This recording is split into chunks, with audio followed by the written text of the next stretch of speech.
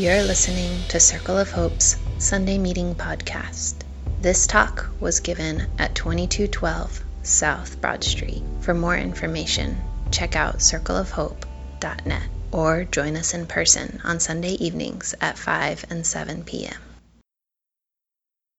So like Katie said, we've been thinking about the spiritual life as a road trip this season, and that's why you see these landscape scenes along the walls. They're growing, and our sky above you. In every good road trip, just like the pilgrimage with God, there are joy rides and potholes and pit stops, and so we've been kind of going through those three phases of the journey. And tonight it's about joy rides again. So it's about joy rides again. Those moments where you find yourself laughing or smiling, whether it be inside or out. And you've probably realized that these moments are best when we don't expect them. That's why New Year's Eve celebrations are notoriously disappointing. And there's science to back up what we already know, that, people who try to be happy all the time and who are often checking to see if they are happy actually report the lowest levels of happiness. And researchers compare this idea to the Heisenberg uncertainty principle in physics, which says that in trying to measure the movement of a particle's energy, you actually influence its energy level, if you're looking at it and studying it. And so in a similar way, I think trying to measure our joy or our happiness changes our levels of happiness. And the more scientists talk about this, the more they sound like Jesus. So trying to have a joy ride all the time is not the point of my speech tonight. That's what I'm trying to tell you. I have found that joy in Christ often comes in very surprising ways. It comes unexpectedly. And I think the thing that we can do is hold on to it, hold on to the good. And we can learn to practice that as a spiritual discipline, holding on to the good and tending our joy, as Gwen says. So that's where I'm going in this speech tonight. So how sweet is unexpected joy? Like, think about the last time you were kind of in a funk and somebody sent you a funny text or meme or something encouraging. It probably, helped you out even more than if you were like planning to go to the movies or something. My mind keeps going to actual road trips this season, and I was remembering that some of my moments of unexpected joy came in discovering our campsites this summer.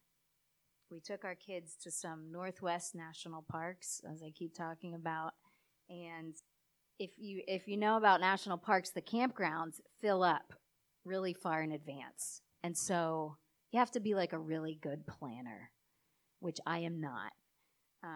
To get those campsites in the national parks. And so we usually just see what we can find along the way as far as places to camp. And that usually works out because there's tons of national forests and like smaller state parks and other protected areas where you can find a spot. So here were some moments of unexpected campsite joy to get us rolling here with unexpected joy. Up in the Black Hills of South Dakota, there was this little lake next to the campground that we found. There was no cell phone service up there, but there was a little lake, and I was happy about this because I was trying to get over Mount Rushmore, and my kids had been in the car forever, and I felt like they really needed somewhere to swim. And they're so happy here because they're running toward me, threatening to throw me in. They didn't catch me. And then when we couldn't make it all the way to the Tetons before dark, on a different night, we found a spot in a national forest way up in the Rockies. And I was honestly never so scared that we would get eaten by grizzlies, because the bear boxes in this national forest looked like national vaults. And you know how sensitive grizzlies are. It was a high grizzly area, and they're super sensitive to human smells and food smells. So I slept with my little pocket knife in my hand, and this is how happy. Oh, sorry. This is how happy we were when we woke up alive the next morning. And the real unexpected joy was that Zach caught a trout in a stream up there in the Rockies that was so fresh that we ate it raw. It was so, we didn't even, it was too good to even put over the fire. We had some landlocked sushi. And then what's that? We lived to tell it, yeah. And then in Glacier, Montana, we miraculously got a campsite on Two Medicine Lake. It was the last campsite in that part of the national park. And there's Jeff holding it down, and Little Wolf Mountain behind me. The campsite was right on top of the bathrooms, though. That was why nobody else wanted it. It was right by the bathrooms, but we didn't care. We got to see a moose and explore that amazing park. And then finally in Utah, we found a spot on a river that smelled like dead fish. There must have been something wrong with that river, but it was still so joyful for me because I love the desert, and we got to, the air is so warm and dry, so we got to dry out all our wet stuff, wet, smelly stuff from 2 weeks. And I especially love the red rocks of the Utah landscape.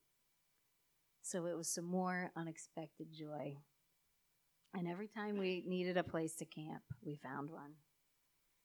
But can you see the pattern of it often coming in the midst of the not so perfect scenario, even on vacation? I think that's how the pilgrimage of life is. But when the joy comes, you have to savor it. Joy can come by the bathrooms, when things smell fishy, when there's threat of bears, and even when you can't use your cell phone or the internet. Was that a small child with a cell phone? So, unexpected joy happens. It happens like this on the spiritual road trip, too. And we've been using stories from the early church to highlight that. And so I have two favorites for you today. And the first is of Lydia, this lady named Lydia in Acts 16. And we only get a little paragraph of her story, but I think it's a moment of unexpected joy for the apostles that also starts on a riverbank. Paul and his crew go out on the Sabbath to find a place to pray outside the city. And so they settle down on this riverbank, and they just start talking to the ladies there. And one of those women was Lydia, and she was a prominent business owner in Macedonia. And we think she was a single woman who was the head of her own household, because when she wanted to get baptized, then she invited the apostles over, and they stayed at her house. But the scripture says that she was already a worshiper of God, and God opened her heart to Paul's message. And so I think the unexpected joy is Paul and his crew end up making a serious partner just by going out and praying in public and talking to people, making friends, just saying what they're doing. I think that might be a way for some unexpected joy. When I spoke at a conference recently, I got to know a young guy there named Brendan, and he came to our love feast then, and he jammed with our worship team because he's thinking about moving to Philly, or at the very least starting a cell group where he's planted in Lancaster. But that was some unexpected joy for me in speaking at this conference, because I'm suspicious of doing things that take me away from our local mission. But that was a good connection. One more story about unexpected joy here from Acts 20 and the early church. This is where the young guy Eutychus was sleeping in that window, and he fell asleep as Paul was like talking till midnight preaching. This guy falls asleep, and he falls 3 stories to his death. And when I looked up the story on the internet, I found all kinds of ridiculous things like this cartoon. And I also found a poem that I'm tempted to read to you about how you shouldn't fall asleep in church because your preacher isn't the Apostle Paul and can't bring you back to life. But why do people always make some kind of lesson out of the Bible? This story is not how you shouldn't fall asleep in church. Some of you might be falling asleep right now. But this story is about love and resurrection, because what happens is Paul, after this guy falls out of the window, Paul runs down on the street and he throws himself on top of this guy and he embraces him. And the guy is revived. It's about the power of God. Talk about unexpected joy. This guy falls out of a 3-story window and he lives. And some of you have stories like that. I know you do. Like Jane told one last week. Stories where something tragic happens and God, in some way, saves us again. I think we need to hold on to those stories. I think we all have them. I know I do. Maybe even especially the unexpected, the moments of unexpected joy or salvation. I think we need to hold on to that. We need to remember and reflect on the joy rides so that we can endure the potholes and the pit stops. And I know this for a fact because our brains are actually wired to hold on to the bad. Like Gwen is a psychologist, and she was telling us this recently. And that's why the term triggered is so popular now, because it's like a real thing. That when life is challenging, which it always is, right?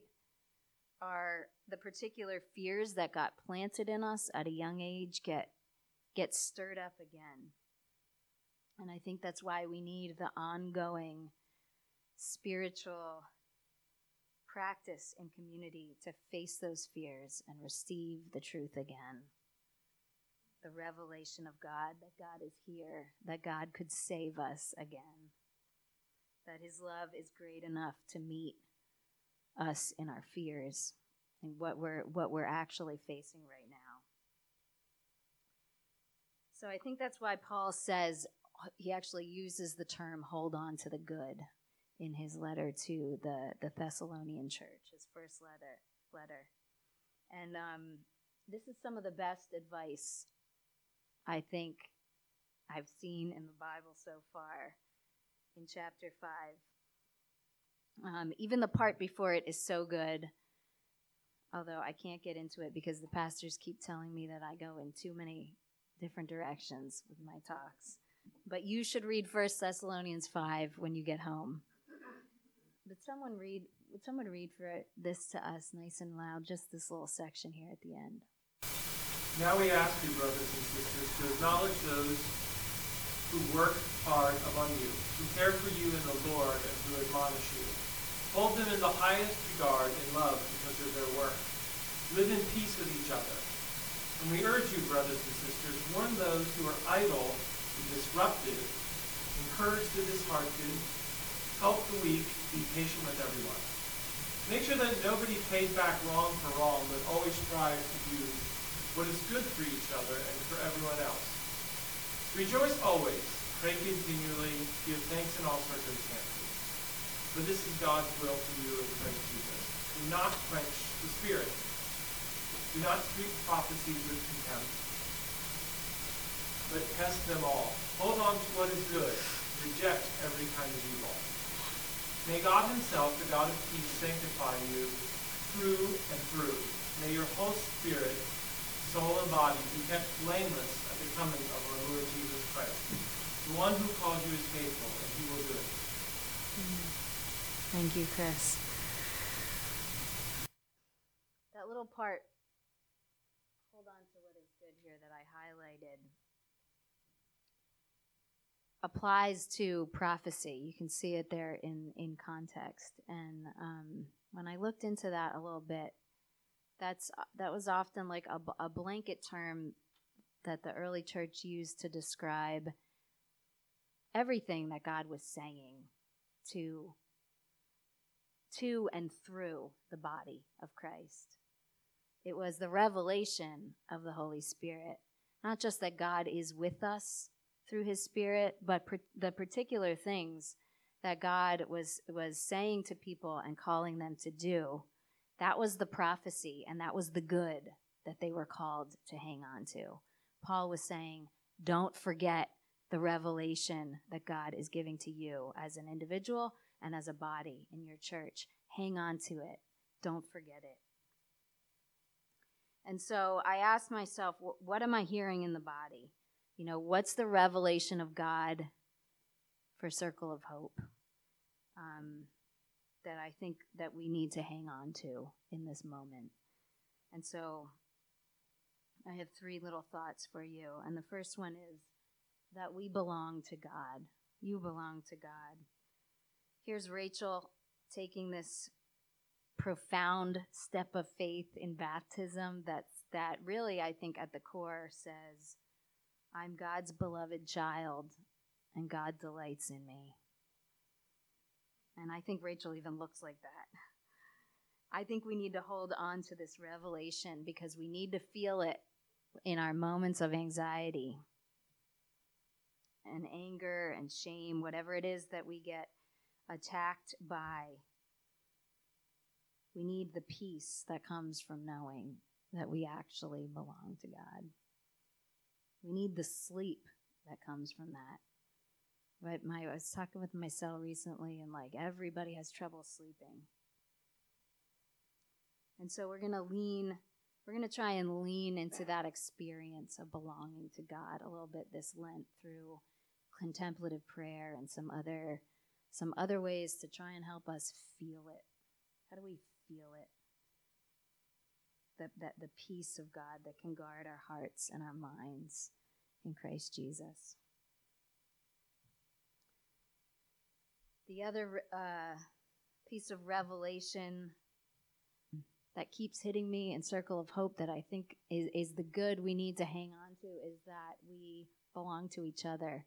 We are actually connected to each other in spite of the isolation and loneliness that lots of us feel like chronically. We need our sense of isolation and loneliness to be continually invaded. We need to feel our mutuality and togetherness, to feel our connection to each other. And I don't always know how to do that either, but I know that it's real and that we have it through Christ. That is our reality in Christ, that we are not alone, that we are actually connected to each other.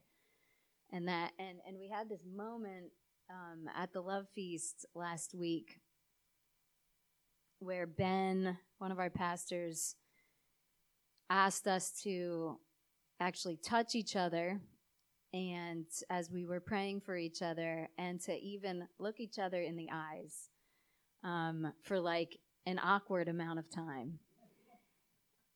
And one of my like shyest, most introverted friends told me that was her favorite part of the feast. Instead of freaking her out, it was a very tangible, moving moment of reality. Like, I am really not alone. I am really connected to Christ through all these people that I barely even know yet. And that's the truth that we need to hang on to. So I think we need to keep getting in each other's zones with that truth, even when it's risky and awkward. And then finally, we're participating in the salvation of the whole world with Jesus. The many great projects of our Circle Mobilizing Because Black Lives Matter team. But we need to know that we're making a difference together, because I think it's so tempting to feel small and helpless in this era. I know I'm talking about Ben a lot tonight, but he put this nice note on the Covenant listserv yesterday about our women pastors, and he said that I was full of hope, and I thought, wow, that's so nice. I have really honestly felt that hope has felt threatened by the Trump era, and I have felt that personally, and like in a visceral way as a woman, and I've tried to turn it around